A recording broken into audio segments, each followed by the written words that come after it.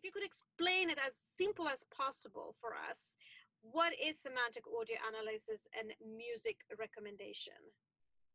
Yeah, so I mean, first of all, we want to make the usage of all these tools as simple as possible. So for Future Pulse, we built a very compelling UI. You log in, you get nice dashboards and everything. So we hide the deep and the complex technology behind it. Similarly at Musimap, where we have our portal, where you can upload any music you want and you get it tagged with dozens of parameters, dozens of indicators that we determine in the music. So when we talk about semantic audio analysis, what does it mean? So first of all, I don't have a background in musicology, but we do work with musicologists in-house at Musimap. So we have the fresh and with long-lasting experts.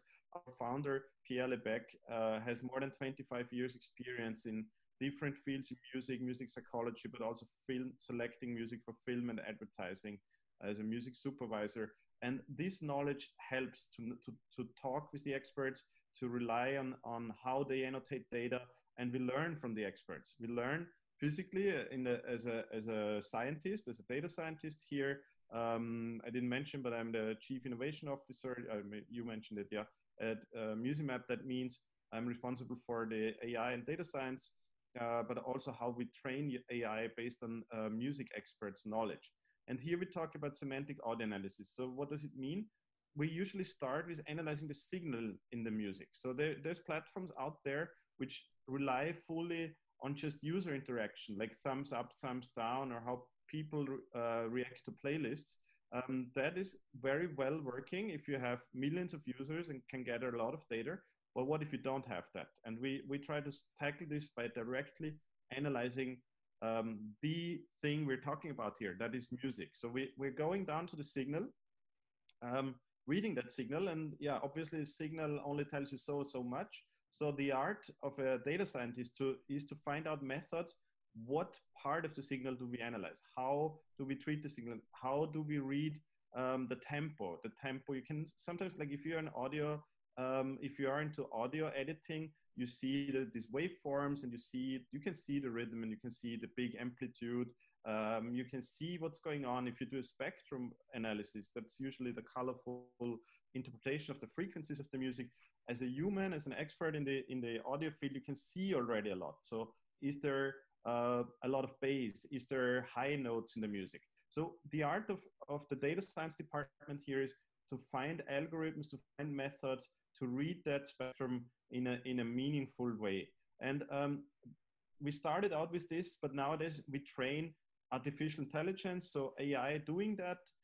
Deep learning is a keyword here that is in many people's, that is shared a lot now in the media now.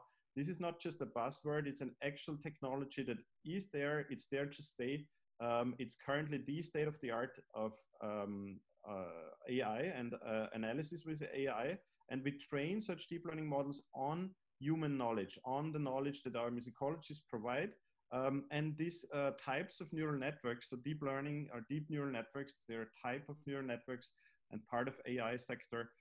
They can be trained with a vast amount of knowledge. And Musimap is one of the few companies that has really a vast amount of these annotations, like descriptions of music. Like, how do you imagine that? So we have our musicologists, they sit down, listen to the track and describe it in every detail they can.